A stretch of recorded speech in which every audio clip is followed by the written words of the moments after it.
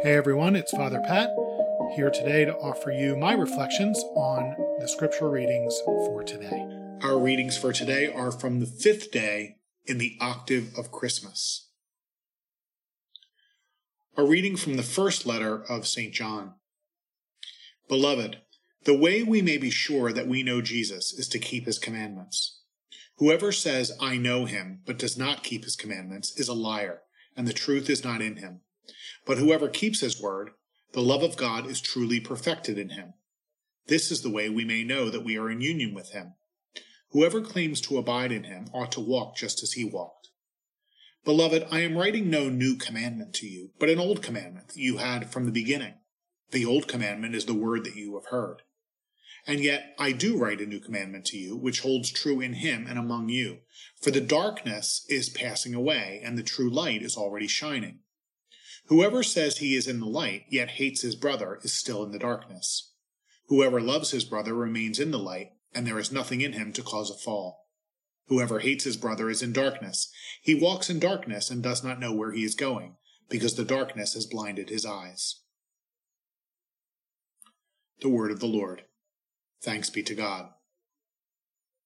Our response: let the heavens be glad and the earth rejoice.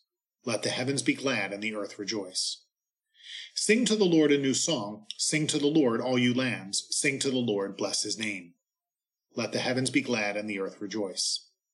Announce his salvation day after day. Tell his glory among the nations, among all peoples, his wondrous deeds. Let the heavens be glad and the earth rejoice. The Lord made the heavens. Splendor and majesty go before him. Praise and grandeur are in his sanctuary. Let the heavens be glad and the earth rejoice. The Lord be with you. A reading from the Holy Gospel according to Luke. Glory to you, O Lord. When the days were completed for their purification according to the law of Moses, the parents of Jesus took him up to Jerusalem to present him to the Lord, just as it is written in the law of the Lord.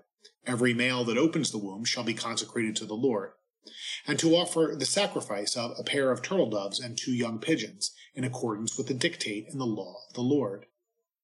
Now there was a man in Jerusalem whose name was Simeon. This man was righteous and devout, awaiting the consolation of Israel, and the Holy Spirit was upon him. It had been revealed to him by the Holy Spirit that he should not see death before he had seen the Christ of the Lord. He came in the Spirit into the temple, and when the parents brought in the child Jesus to perform the custom of the law in regard to him, he took him into his arms and blessed God, saying, Lord, now let your servant go in peace. Your word has been fulfilled. My own eyes have seen the salvation which you prepared in the sight of every people, a light to reveal you to the nations, and the glory of your people Israel. The child's father and mother were amazed at what was said about him, and Simeon blessed them and said to Mary his mother, Behold, this child is destined for the fall and rise of many in Israel, and to be a sign that will be contradicted, and you yourself a sword will pierce, so that the thoughts of many hearts may be revealed. The Gospel of the Lord. Praise to you, Lord Jesus Christ. For a lot of people, this is a week that moves a little slower. You're off from work, and even if you are working, maybe you're not working quite as hard. You're spending more time in your pajamas and enjoying your morning cup of coffee a bit longer, and with a cookie maybe instead of oatmeal. It's a time when you allow yourself a bit of a reprieve from playing strictly by the rules. If you want to stay in that mental space, though, I'd suggest not spending a whole lot of time with today's scriptures, which sadly are all about following the rules. St. John, for example, is pretty blunt. He says, the way we may be sure that we know Jesus is to keep his commandments. Whoever says, I know him, but does not keep his commandments is a liar, and the truth is not in him. Oh, us Catholics, we're all about rules, right? So narrow-minded, no fun. But unfortunately, or fortunately, Jesus was a rule follower too, even as a baby, we hear in the Gospel. When the days were completed for their purification, according to the law of Moses, the parents of Jesus took him up to Jerusalem to present him to the Lord. So Mary and Joseph took Jesus to the temple to present him there and to make an offering on his behalf. And why? Because the law said that that's what they were supposed to do. At least that's what the words imply. That's why they do it. But that's not really why they were there. There's another purpose, a higher purpose. for fulfilling their obligation that day. We see it in the words of Simeon. When the parents brought in the child Jesus to perform the custom of the law in regard to him, he, meaning Simeon, took him into his arms and blessed God, saying, Lord, now let your servant go in peace. Your word has been fulfilled.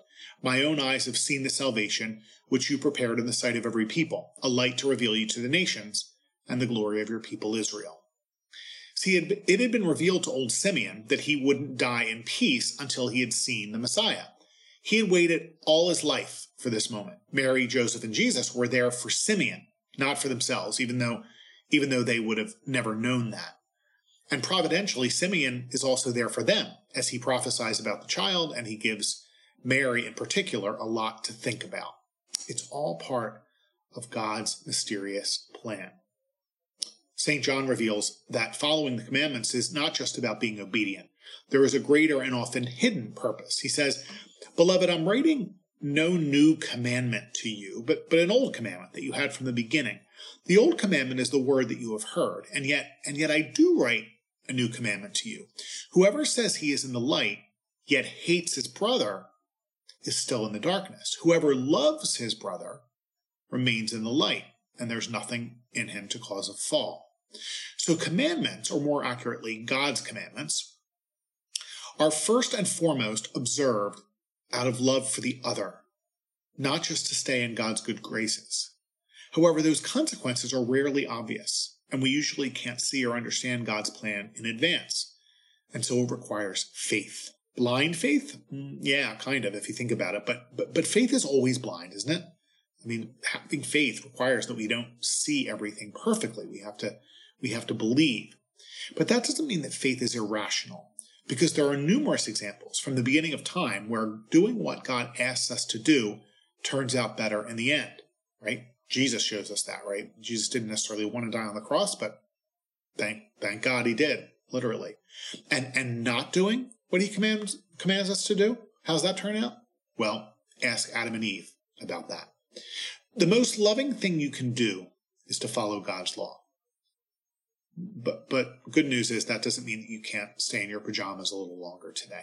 There's no law against that. And you can even tell people that Father Pat said so.